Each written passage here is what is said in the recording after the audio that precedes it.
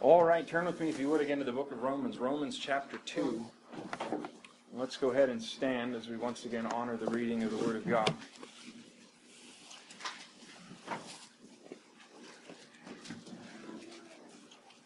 Now, one similarity in Romans 2 is that we are again embarking on another long flow of thought. This is very typical in Paul's epistles, and it does us well to remember these are written as letters. They're not isolated verses.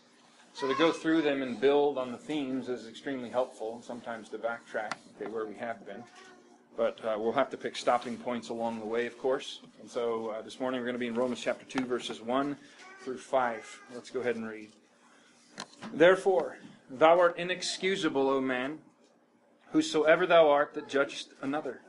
For whosoever thou art that judgest. For wherein thou judgest another, thou condemnest thyself.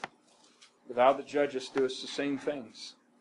But we are sure that the judgment of God is according to truth against them which commit such things. And thinkest thou this, O man, that judgest them which do such things, and doest the same, that thou shalt escape the judgment of God? Or despisest thou the riches of His goodness and forbearance and long-suffering, not knowing that the goodness of God leadeth thee to repentance?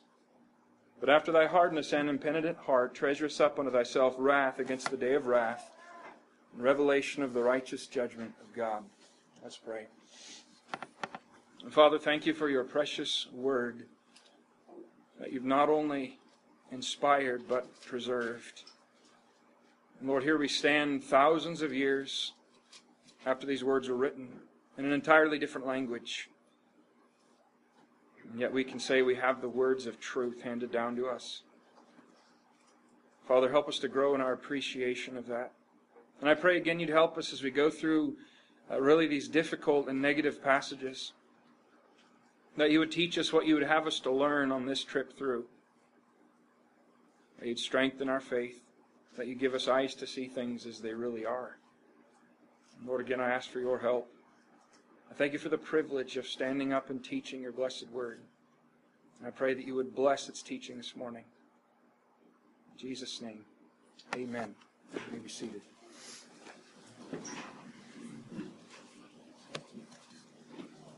Now, I don't think it would be a stretch to assume that everybody here would say that they know some people that they would classify as good people.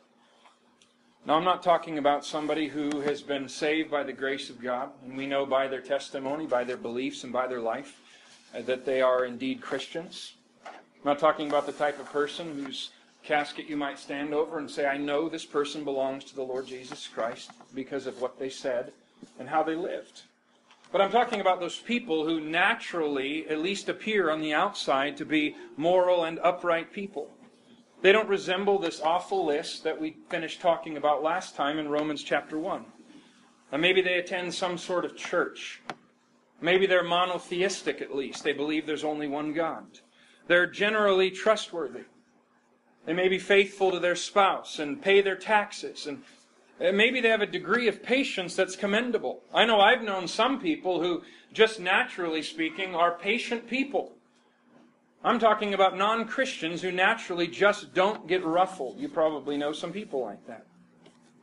But yet the people I'm talking about are the ones that are still outside of Christ. Now, in this discussion of the condemnation of all mankind, where does this specific person fit into the discussion? It's hard to jam them into chapter 1 in the discussion that we just had last time. I mean, they don't quite fit that bill. Now, these people have always existed and in every age.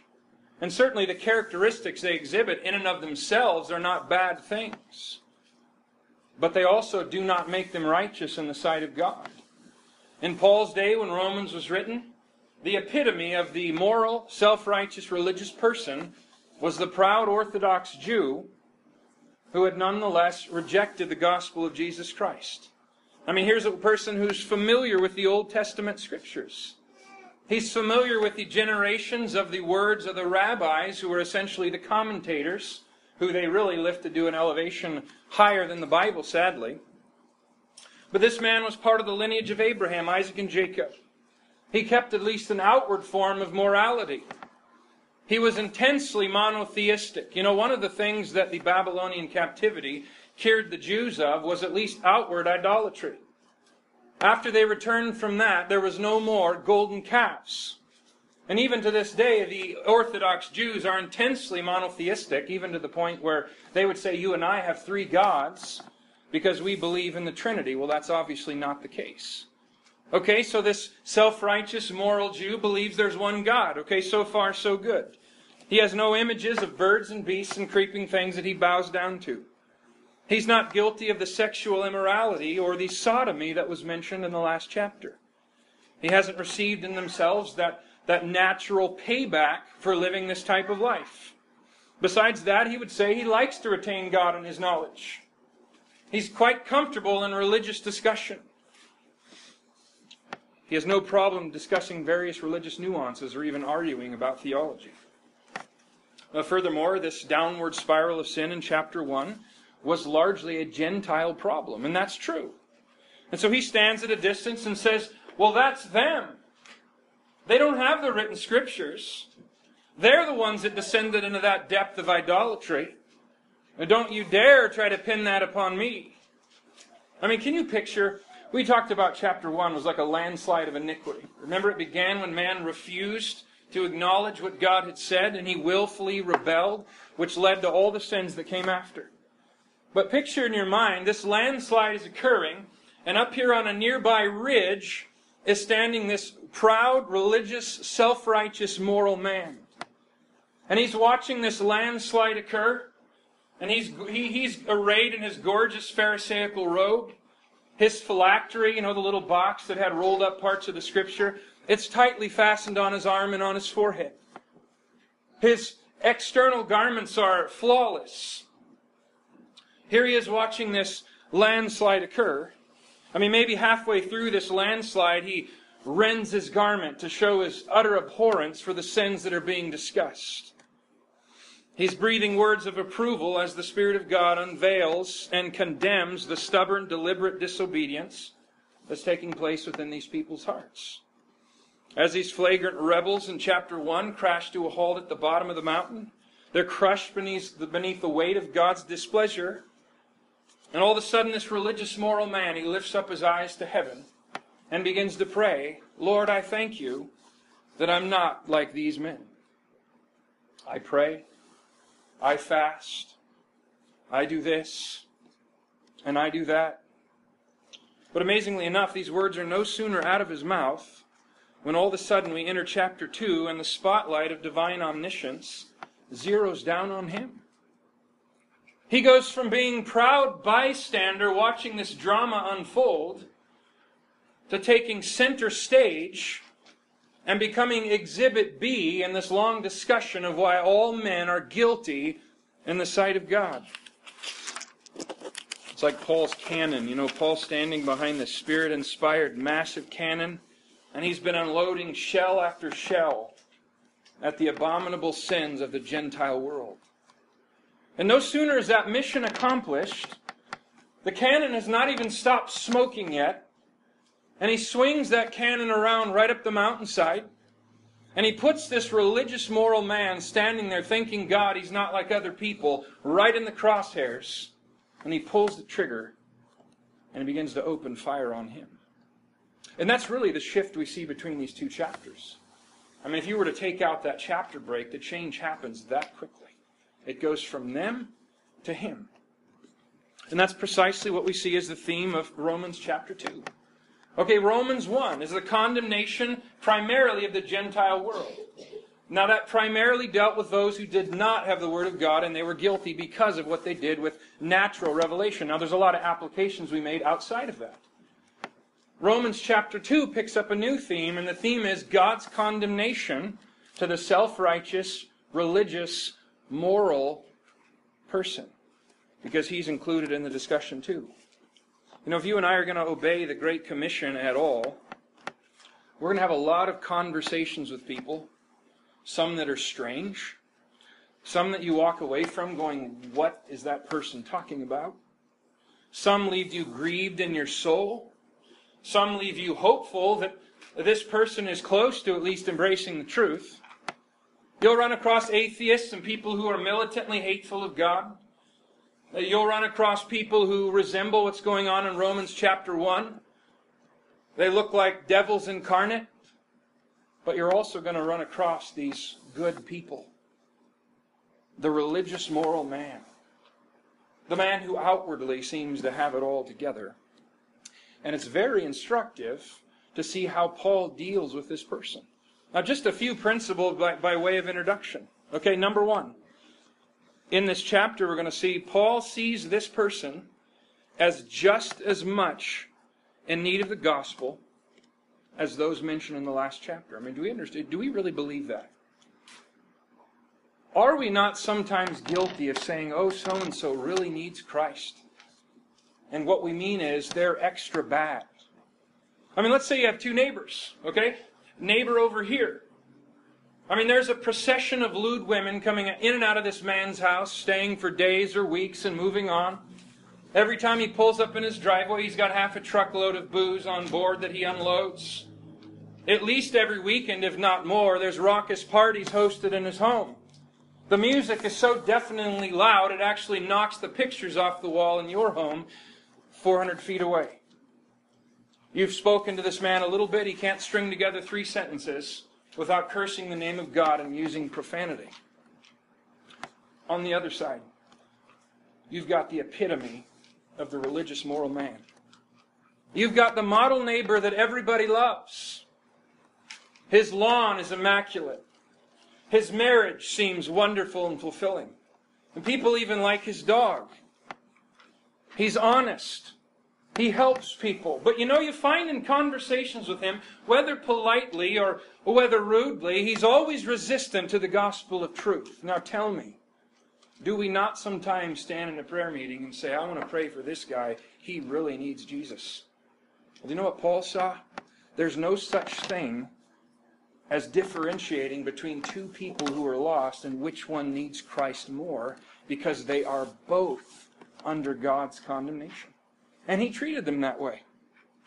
I mean, there's no half gospel that Paul preached to the halfway good person. There was no half condemnation he gave to somebody that seemed to have it all together. In fact, if you follow Paul's ministry, who was it that he went to first? Now, partly because the gospel was to come to the Jews, but as a class, everywhere Paul went, he dealt with the religious, moral, upright, seemingly righteous person first, everywhere he went. And did he find they were easy to deal with?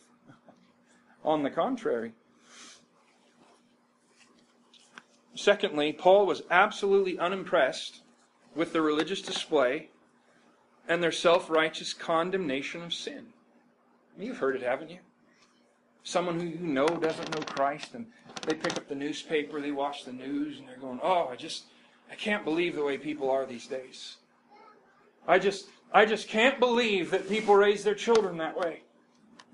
I mean, I can't believe that politician lied to me. Now, they should be bothered by sin, but here's how Paul would have looked at that. Your bother for that, sir, is covering up for the fact that you are the same. And you're trying to deflect blame from you. I mean, one example, remember that whole Brian Williams scandal, NBC nightly anchor? He exaggerates, and he makes himself the hero of the story. And I always find it amusing when things like that occur, that the whole media jumps on and just wants to crucify the guy.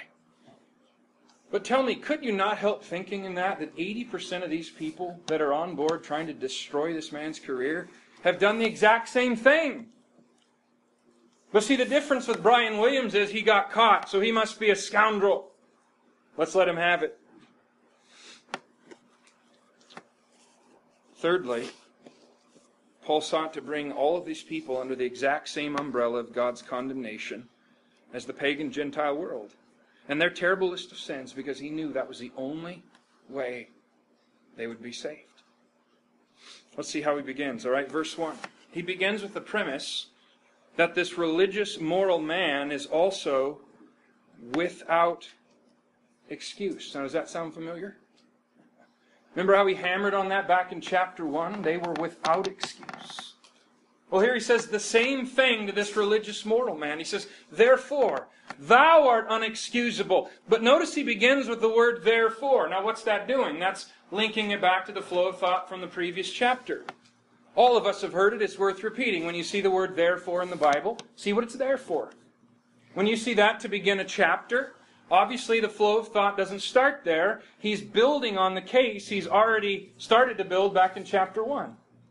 So he says, all right, because the Gentile world is condemned, because they've hardened their heart, and that capstone in verse 32 at the end of that chapter, that they know the judgment of God, that they which commit such things are worthy of death, they don't care. They do the same, and they have pleasure in them that do them.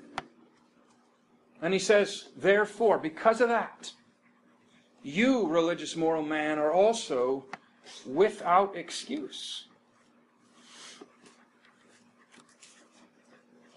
The last chapter was because of their willful rejection of natural revelation, the choosing of idols. But just as this bystander's whispering amen to the justice of God at turning them over, God turns to him and says, you are also without excuse. Now the reason was given in the previous chapter, and the reason is also given here. We'll get to that in a minute. I just want to take a quick side trail and notice how this religious moral man is addressed. Okay, thou art inexcusable, O man. Now that's the Greek word anthropos, the general word for human beings. Okay, nothing spectacular about that. But what he's doing, he's saying a whole lot more than just affirming this happens to be a human being he's talking about. I know I couldn't read this without thinking of Micah chapter 6 and verse 8. Remember? He hath showed thee, O man, what is good. And what doth the Lord require of thee, but to do justly and to love mercy and to walk humbly with thy God. He calls him, O man, in contradistinction to God. In other words, don't forget your dependent creaturehood. He's saying you are inexcusable, O dependent creature made out of the dust, and don't forget your place. And he defines him as whosoever thou art that judgest. Now again, this is not talking about all kinds of judgment. This is another favorite verse of false teachers today that want to take away all sort of discernment from Christians. That's not what it's talking about. The type of judgment here is talking about condemnation.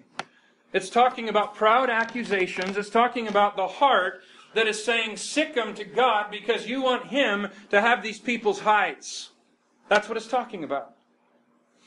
All right, back to the question though. Why are they without excuse? For wherein thou judgest another, thou condemnest thyself. For thou that judgest doest the same things. He says, to the same degree that you condemn others, you pronounce your own doom upon your own head because you do the same things. Now think about this for a minute. For them to point out sin in other people, for the religious moral man to say God needs to judge that person, think about what that insinuates about him. Okay, first of all, and we see this borne out later in the chapter, this person has to have at least some knowledge of the Word of God. He has to have at least some knowledge of God's character and justice and coming judgment. This person has at least some idea of what sin looks like. And this person is rightly able, and I say rightly, they're able to recognize some people who justly deserve the wrath of God. The problem with this man isn't that he's saying they deserve God's wrath. That's true. That's what the passage is saying. The problem is he's so shockingly blind to his own hypocrisy that he thinks he's a cut above because of who he is, because of his intrinsic merit, because of the list he keeps, or because of where he was born, or what he does, or whatever else. Now notice a couple of characteristics of a religious, moral, lost person. First of all, they tend to view others as more deserving of God's judgment than themselves. And keep in mind, this may not come out the mouth. But make no mistake, this type of person, no matter how nice they may seem, no matter how moral, no matter how upright, going on in this heart of theirs, if they do not obey the gospel of Christ, is this constant factory of putting other people below them when it comes to God's justice. That's what's happening. Secondly, they are blind to their own hypocrisy. I mean, are there any case studies of that in the New Testament anywhere? Well, they're all over the place. I made allusion a minute ago with this proud religious man's prayer of the publican in Luke 18. You remember? He stands there and he sees this Or the Pharisee, he sees the publican and he's thanking God he's not like other people. Now, how about the rich young ruler? Here's a passive example.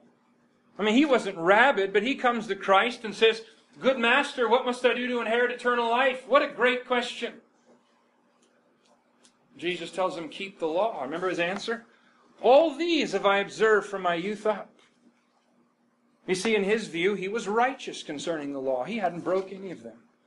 And Jesus tells him, "Go sell all you have and give to the poor, and you'll have treasure in heaven." He wasn't prescribing that as a way of salvation. He was prescribing that as a way of condemnation. Here's what he's saying. You remember the two tables of the law? The first table is summed up this way: love the Lord thy God with all thy heart and mind and soul and strength. And what's the second? Love thy neighbor as thyself. So Jesus sends this man away and says, "You have shattered the spirit of the entire second half of the Decalogue, so don't stand here and tell me how righteous you are, because you're not." But he went away sorrowful. As far as we know, never came back. How about some rabid examples? John chapter 9, the Lord Jesus heals the blind man who'd been born that way. Remember, and eventually he's interrogated. It's kind of really a funny dialogue, in a way. I mean, these people look like total fools. And they're asking, they don't believe he's born blind. And then they ask his parents. He says, "Yeah, he's born blind." They said, "How did it happen?" His parents said, "I don't know, ask him," because they didn't want to get kicked out. And so they keep asking him, "How did it happen?" He's like, "I already told you." And then he asks them, "Well, are you going to believe on him too?" And then he begins to show them how marvelous of a thing this was. He's saying, "Open your eyes and look." Remember their answer? "Thou wast altogether born in sins, and dost thou teach us?" What was that showing? You don't have the right to say anything. Who do you think you are? Look at us up here. Look at our robes. Look at our scrolls. Look at our accomplishments. Don't you dare tell me that I'm wrong. Acts chapter 7, when Stephen was stoned, he gives this long sermon on Jewish history. Tremendous sermon. But then at the end, he opens fire on them. You remember some of the words? He's showing them how the Jews had rejected the plan of God through the centuries. And then he says, "Ye uncircumcised." He calls them stiff-necked. And he says, "You always resist the Holy Ghost, just like your fathers did." And he continued that volley for a moment, and it says, when they heard these words, they were cut to the heart. But instead of going over to the repentant side when they were cut, they stopped their ears, gnashed on him with their teeth, ran upon him with one accord, and buried him under a volley of rocks. Why? Because they were the epitome of the chapter 2 individual. You say all you want about religion. You condemn everybody you want to. You affirm that mankind's not perfect, but you come in and pierce my conscience. And you better watch out. Late last night, I received a text as I was thinking about this message from a dear friend of mine who does state fair ministry. And he has a heart for doing it right, by the way. He's not out to rack up numbers of empty professions of faith. He wants to see people converted. And he'll often use the law to do that, show them their sin.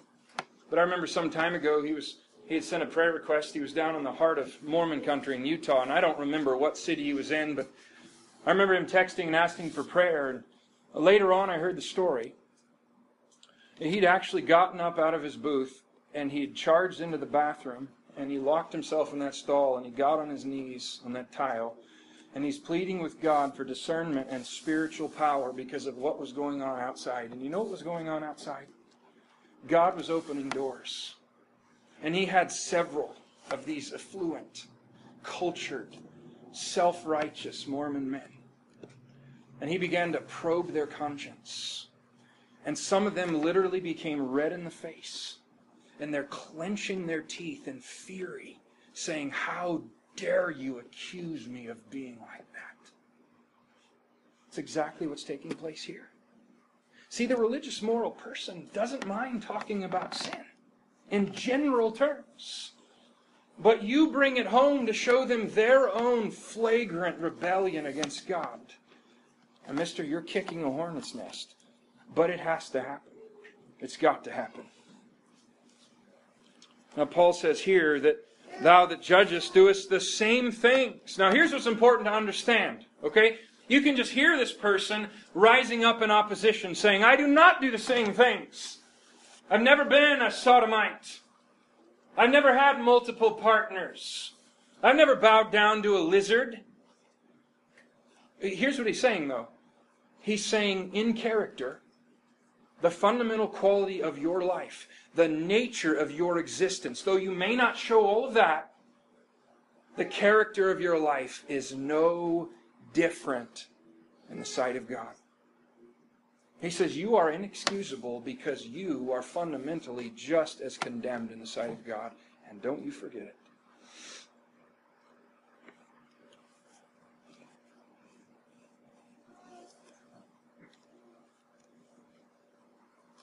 I mean, in whose sight are you righteous? That's a good question to ask. You want to be righteous in whose sight? You want to be righteous in God's sight? Because out of that righteousness He gives you, out of that you want to manifest to the world you belong to Jesus? Or are you so concerned about what others think about you? Is it that other people think you're spiritual? Other people think you're having your devotions? Other people think you're faithful to church or whatever else? Or do you care about God's opinion more than anybody else? I mean, how are we going to help our deluded friend see rightly here? Well, it's going to happen by drawing his attention to the standard of God's judgment.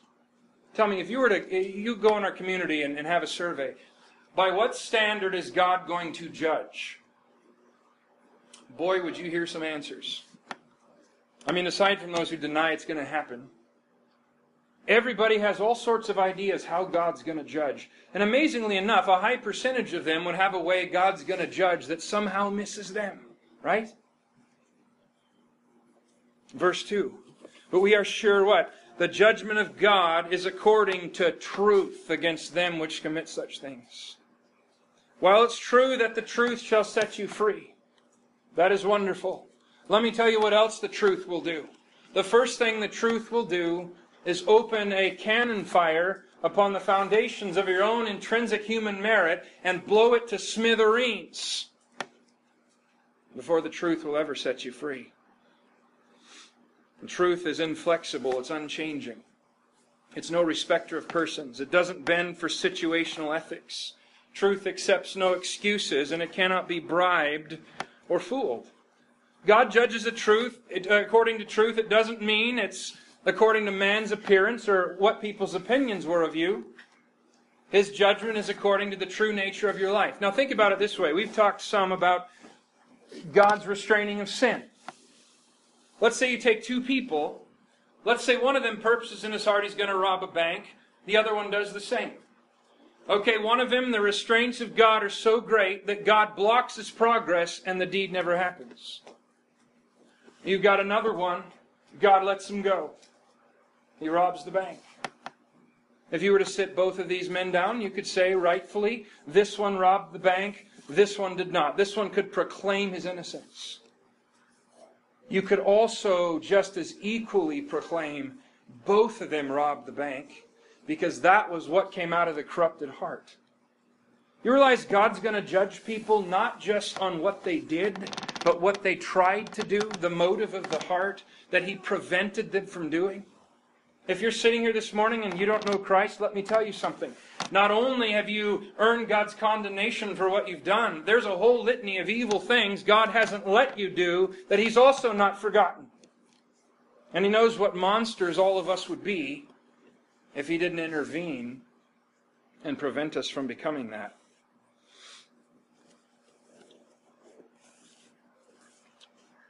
I mean, how do fallen sinners typically justify their sinfulness? Well, maybe on the argument of universality of sin. You ever heard that one? Oh, nobody's perfect, right? There's going to be sort of this deflection of blame. Some may justify their actions based on degrees of sin. I'm not as bad as others. Circumstances of sin. I mean, there was a good reason to do what I did. The motive for sin. God knows my heart, says some. The counterbalancing of sin. I mean, maybe my good will outweigh my bad. The consequences of sin. This is a big one. God hasn't destroyed me yet. He must be happy, right? Business is going good. Health is fine. I mean, obviously God must be thrilled. Isn't human nature a funny thing? I mean, aren't we good at dancing around truth, and then when truth comes home and pegs us to the wall, we have all sorts of gymnastics we do to get out of it, all sorts of excuses. I remember years ago when I was a fishing guide in Southwest Alaska for many years at our family business. If you've ever been involved in the tourism industry, you know it gives you a tremendous window into human nature. I mean, you answer the same questions, and you deal with the same things and same types of people essentially over and over and over. And one of the rivers we used to fish, I went there probably more than any other river, small little salmon stream full of kings, you know. And almost every hole in this river had some big, huge snag in it somewhere. I mean, that's what makes the holes good a lot of times. And so my pattern was we'd run upriver, and I'd unload these eager beavers all ready to knock each other over to get to the water first. And I'd say, all right, look, first of all, let me show you the fish behavior in this hole. And secondly, let me show you where the snag is. Okay, you see that overhanging branch, or you see that clump of grass? Right in front of that's a big snag. It's eating a lot of my gear. Please don't fish there. Trust me. You know, now some people were better than others, but in every single group, there was at least one who just couldn't believe the guy who'd been there hundreds of times. I remember one particular group, nice guys, okay, but the night before I had tied 30 new leaders to fish with the next day. And by the time these 3 guys got done fishing, I had 1 left. They broke off 29 times on snags, every one of which I told them were there. And, you know, you see out of the corner of your eye, the guy's he's doing this, and he's doing this, and he's hoping the guy doesn't see, you know. And I look over at him, I said, you got the snag, didn't you? And I always heard one of 3 excuses. Excuse number 1, I think I was getting a bite first, so I kept fishing there.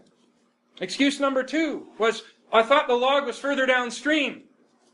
Excuse number 3, well, I've drifted over it a bunch and I haven't caught it yet. I'd say, now let me ask you a question. Do any of those excuses change the fact that there's a massive log lying in the river and that you are now hooked to it? And they kind of sheepishly shake their head, but it's the same line of logic that human nature fights against. None of these excuses, none of these arguments change the indisputable fact that God has said, the soul that sinneth, it shall die. And that principle makes no exception for amount of sin or longevity of sin or sins that God has stopped you from doing before you went further. It's a universal principle. The man says, I don't like it. God says, I don't care what you like. I'm judging according to truth. And that's not going to bend. One sin is sufficient to be condemned and to miss the mark. And by the way, this is why the use of the law, I've already made reference to it, is so important in the work of evangelism. I honestly cringe when all somebody knows about sin is Romans 3:23. All have sinned and come short of the glory of God. That's outstanding. What is sin? Does the average person in this country have any concept of what sin looks like? No. And so you take the moral law, which is given to define transgression and as a schoolmaster to bring men to Christ. You couple it with the New Testament expansions on that. Things like lust of the heart is fundamentally the same as adultery.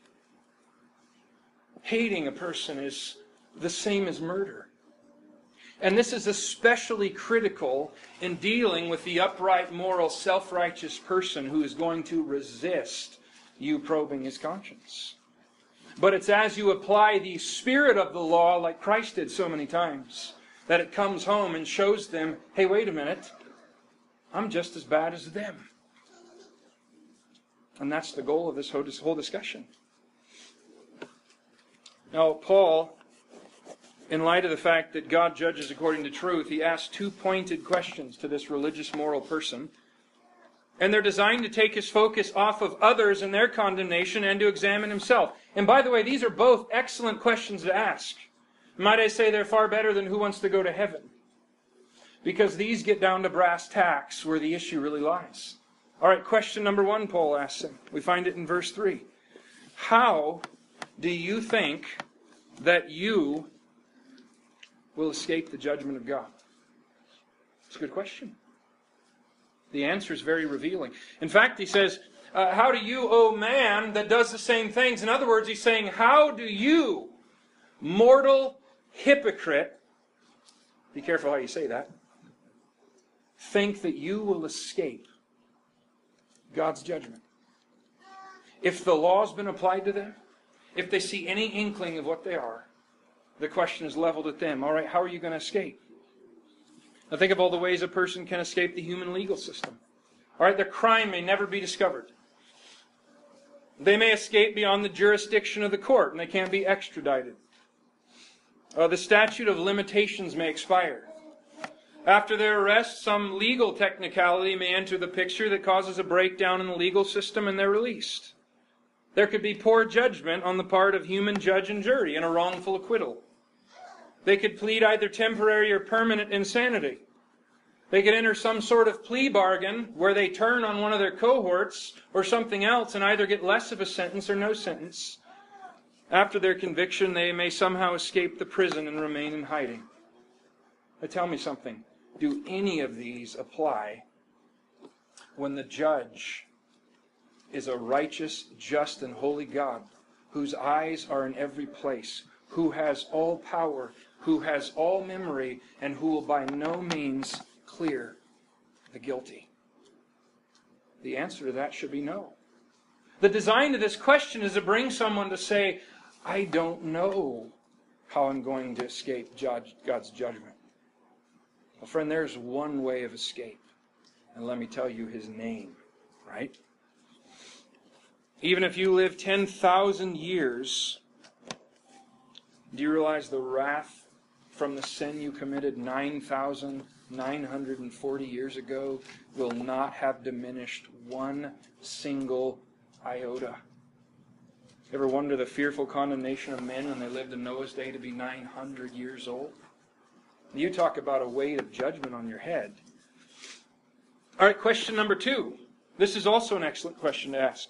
Why do you think that God is presently showing you His goodness? It's a good question to ask somebody. Why is God showing you His goodness? Well, deep within the self-righteous heart of every single person alive apart from God is the notion that we deserve God's blessings. I mean, isn't that true? That intrinsically happens in a sinful heart. I find it interesting. I don't do it. I haven't done it so much here, but I used to do it in Alaska all the time. You know, maybe I've shared this before, but it's revealing. People at the checkout line or wherever else, how you doing today? And I'd say, oh, better than I deserve. For one, it reminded me it's true, no matter how bad my day seems. But the response it brought out of people was amazing. More than one professing Christian tried to talk me out of that statement to tell me how much I deserve God's goodness. And I thought, what planet are you living on? I don't even know myself like God knows, but I know enough to know I deserve nothing. And if He never blesses me again, I have no reason to complain. But yet it's His heart to do so. Well, now only a blind pessimist would deny that God gives blessings, but look how the question is framed. Despisest thou the riches? In other words, do you think lightly of the great wealth of God's goodness and forbearance and long-suffering towards you specifically? Are you making light of it? Okay, God's goodness, that's His kindness. That, of course, He's self-motivated to do. He does it because that's who He is. God's forbearance is the fact that He's withholding wrath. Long-suffering is God's long-term patience, the fact that He hasn't cast our sorry carcasses out of the universe. And He's saying, do you really look at these precious 3 gemstones coming down from the Father of lights, that God shows you His goodness, that He hasn't hurled you into hell, and that He's put up with your stubbornness and stupidity and complaining and sinfulness and hard-heartedness and everything else? He says, do you look at that and treat it lightly? Someone says, no, I don't treat it lightly. Well, how do you treat it lightly? Well, there's 3 ways. Okay, one is to either ignore or deny it. There's lots of people who do that. I mean, there's a rainbow outside, they don't know who to think. You know, organisms combining did that. Panspermia caused that, or whatever else. Second way to despise it is to think that you deserve them. This is a fundamental mistake that people make by nature. God blesses them. God gives them a green light when they're running late. God gives them a check in the mailbox when they needed it. God sends encouragement. God gives them a vehicle. God does any number of things. They look at the faces of their children. They look at the blessing of a faithful wife. They look at the roof over their head, and they look at the beauty of creation, and they appreciate it, but they make the fundamental mistake of saying, I must have deserved this. A song that drove me nuts years ago, and still does, one of these popular CCM songs. The only reason I heard it is because my job would play this all the time. There's a song, Butterfly Kisses, and I heard that I don't know how many times. But the fundamental theological error in that, it pictures a dad, he's walking his daughter down the aisle at her wedding day, and then he says this, with all that I've done wrong, I must have done something right to deserve. Absolutely false. You think that song's rejected by the professing Christian world? Oh, no. No. Why? Because so many of them have a form of godliness, and they think they deserve it too. God says absolutely not. Third way to despise it, all right, there's ignoring it. There's thinking you deserve it. Number 3, and this is a big one. This is the capstone. Rejecting the one central reason that the goodness of God is shown. You could also ask somebody, why do you think God's showing you His goodness? Let me tell you the one reason. God's not showing you His goodness to affirm your life. He's not doing it to pat you on the back. He's not doing it because you deserve it. God is showing His goodness because the goodness of God is designed to lead you, sir, to repentance. God's not going to drive you from behind like an animal, but He's going to deal with you like a rational creature, and He's going to lure you and pull you, and God's first line of reasoning with somebody is goodness. God expects people to actually look around at the goodness of God manifested all around them and make the conclusion, oh, what a good God I've despised. Oh, what a merciful God I've mistreated. What a loving and gracious God I've ignored. I think I need to trust Him and follow Him. That's the purpose for God's goodness and nothing else. That's why it's shown according to this text. In reality, and lastly, the religious moral man is storing something up all right. I mean, he'll tell you he's storing up heavenly treasures, and he'll tell you he's storing up favor with God. But according to verse 4, he's not storing up, or verse 5, he's not storing up favor or heavenly riches. He's storing up divine wrath upon his head. And this, if we let this picture sink into our mind, it's a horrifying picture. He says, after thy hardness and impenitent heart. Now, doesn't that sound chapter 1-ish? Their heart's been turned over. They refuse to repent. And He's now saying to the religious moral man, listen, you are hard and impenitent too. The word hard or hardness, it means they have no softness or tenderness towards God. They may have it towards people. They may have it towards religion. They may have it towards puppies or little kittens that are stuck in trees. But when it comes down to brass tacks of what the God of the universe has said concerning them, they say thumbs down. In fact, the word literally means to not be able to make an impression. You know, you push on your skin and it leaves an impression. He says God pushes on them, it doesn't do anything. Their heart's hard. Impenitent means unrepentant.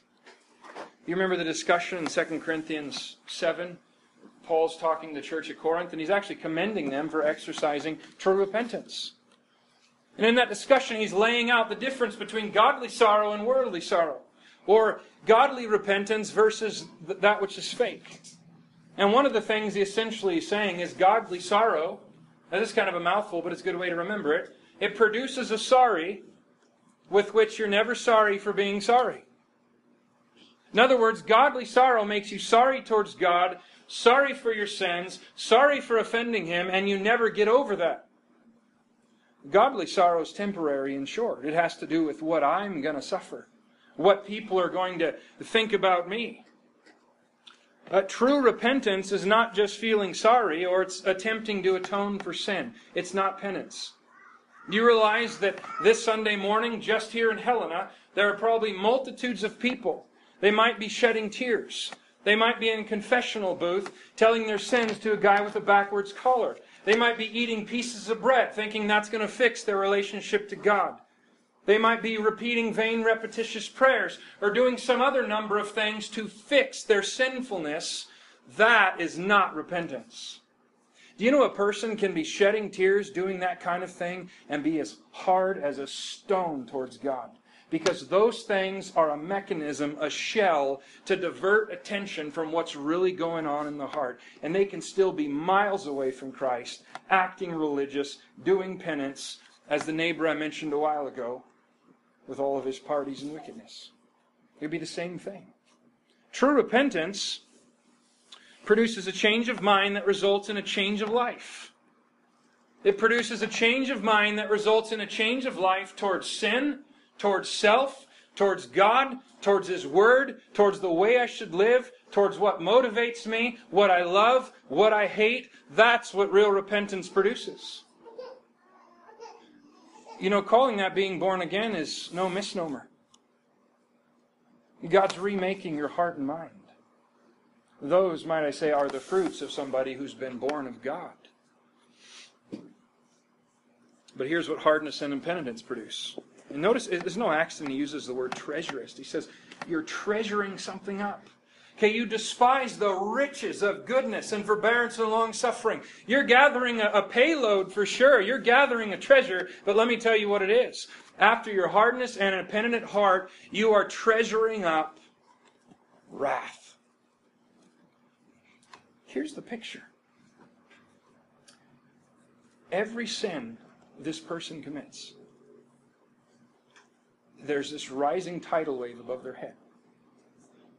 And every blasphemy, and every adultery, and every perverse thought of the heart, and every disobedience to parents, and whatever else they commit, it makes that tidal wave rise higher and higher and higher. Or you could picture each person has an eternal bonfire sitting on their head, waiting to be let loose. And every time they sin against the living God, if they're not a Christian, they take another piece of kindling and they throw it on top of that pile. And throughout their life, that pile grows until someday it's let loose. He says, you're treasuring up wrath in the bank of iniquity until payday. But friend, payday's coming. Payday's coming. He says these things are treasured up.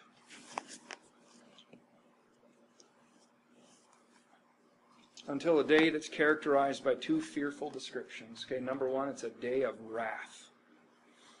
The floodgates of God's forbearance have been straining on the fence posts. And eventually, they'll open up and the dam will break open.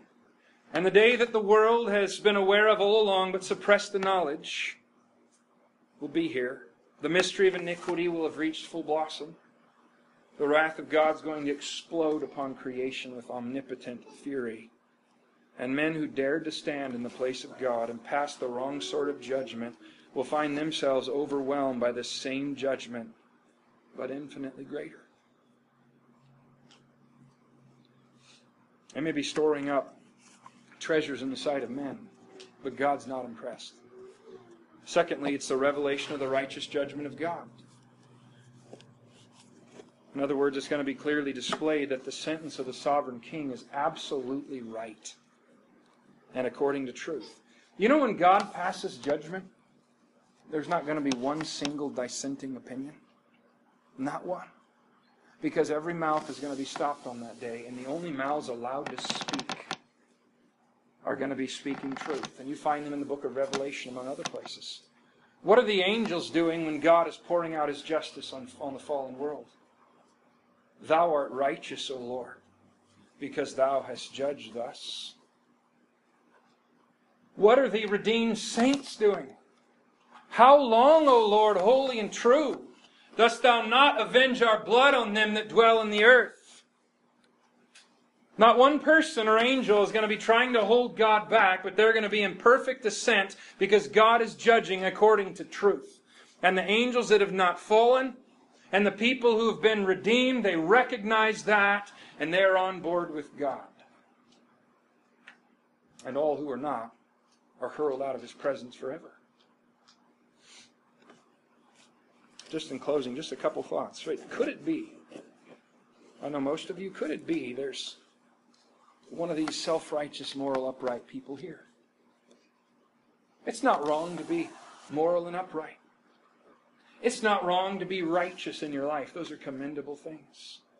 But maybe you sit here, maybe you were raised in a Christian home, maybe you're being raised in a Christian home. You hear all the talk about sin, and it really doesn't apply to you. I mean, you're not that bad. You hear about hell, and you're thinking, yeah, well, that's what they deserve. It comes to examining your own heart, and you're full of deflection, trying to aim the blame at everybody else. When you look at your life, someone would not say you've been born again because you don't manifest the characteristics of somebody who's born of God. If that's you, might I plead with you to deal with God in truth? You can choose to be judged according to truth now, or you can choose to let God do the judging. But the judgment's going to happen. You can choose to fall on the stone and be broken, or you can let the stone fall on you and be ground to powder. But God's word will stand. Secondly, it's so important dealing with this type of person that we have got to view them like God does and like Paul does. It's not that there's nothing commendable, but we've got to see behind the veneer. If they will not believe the gospel, this is who they are in the sight of God. And we're not going to deal with them by encouraging them in their self-righteousness. We're not going to deal with them by fancying that, well, they must be close to God now because just look how nice they are. The truth is, in due time, as God opens that door, they need to be confronted with these types of questions. Sir, do you realize you are just as without excuse in the sight of God? You know, after years of working in the prison ministry, one of the things I love about it is so many of these people don't have to be convinced they're sinful. But it's amazing some of the viewpoints of other people you talk to. I mean, more than one time, someone would hear about that. It's, oh, you minister at the prison. Yes, I do. And you'd get the exact type of person I'm talking about here. And here's what they'd say. Oh, I'm so glad you go out there. Those people really need that. I mean, their life is such a mess that they really need good people like you to go and really help them out. I remember one particular conversation, I turned to them, I said, you know, the amazing thing is, they're a criminal behind bars, but all of us are criminal outside of bars. But do you know something? I'm not there because I think they need the gospel more. I'm there because they're more willing to listen. And you and I are just as guilty in the sight of God as that person locked away for a heinous crime. And boy, did I get a blank stare out of that one. But it's true. These people need to be confronted with questions like, how are you going to escape God's judgment? Has anybody ever showed you what sin is from God's perspective? Because guess what? His perspective is the only one in the dictionary when this earth is over. Why is God showing you His goodness, sir? Has anybody ever explained to you the reason why God is so good to you? Has anybody ever showed you that? Let me show you what your real treasures are right now and what needs to happen. That's the kind of message this person needs to hear. I know we can't cram that down their throat. I realize that. But this is the way we ought to pray at least about these types of people and make sure we're not in the same boat. Let's pray. Father, I thank you. You do speak to us so clearly about so many different conditions of the heart. Father, I pray for those in this community that are this type of person. They cling to their own righteousness, their own religion, their own viewpoint, or whatever else. Yet they're resistant to the truth. They will not see themselves as sinners. Father, I pray you'd give us spiritual wisdom and guidance to deal with them, to love their souls, to bear along with them just like you have, to patiently plant the truth and water, and hopefully watch it bear fruit and grow. And Father, I pray for all those sitting here. Lord, you are the searcher of hearts. And I pray, Lord, if there's one or more here that can understand what I'm saying, and yet sits with a stiff neck and a stubborn heart and refuses to humble themselves before you. I pray, Father, they would see this has nothing to do with the preacher. This has nothing to do with other men's opinions, but their enmity is against you. And I pray, Father, you would break down that wall and shatter it to pieces. I pray, Lord, you'd bring them a conviction of sin that would just decimate their own self-righteousness in their own sight. And I pray you'd help them to flee to Christ, to escape the wrath that's to come. Thank you, Lord, for giving us a way of escape to whosoever will. In Jesus' name, amen.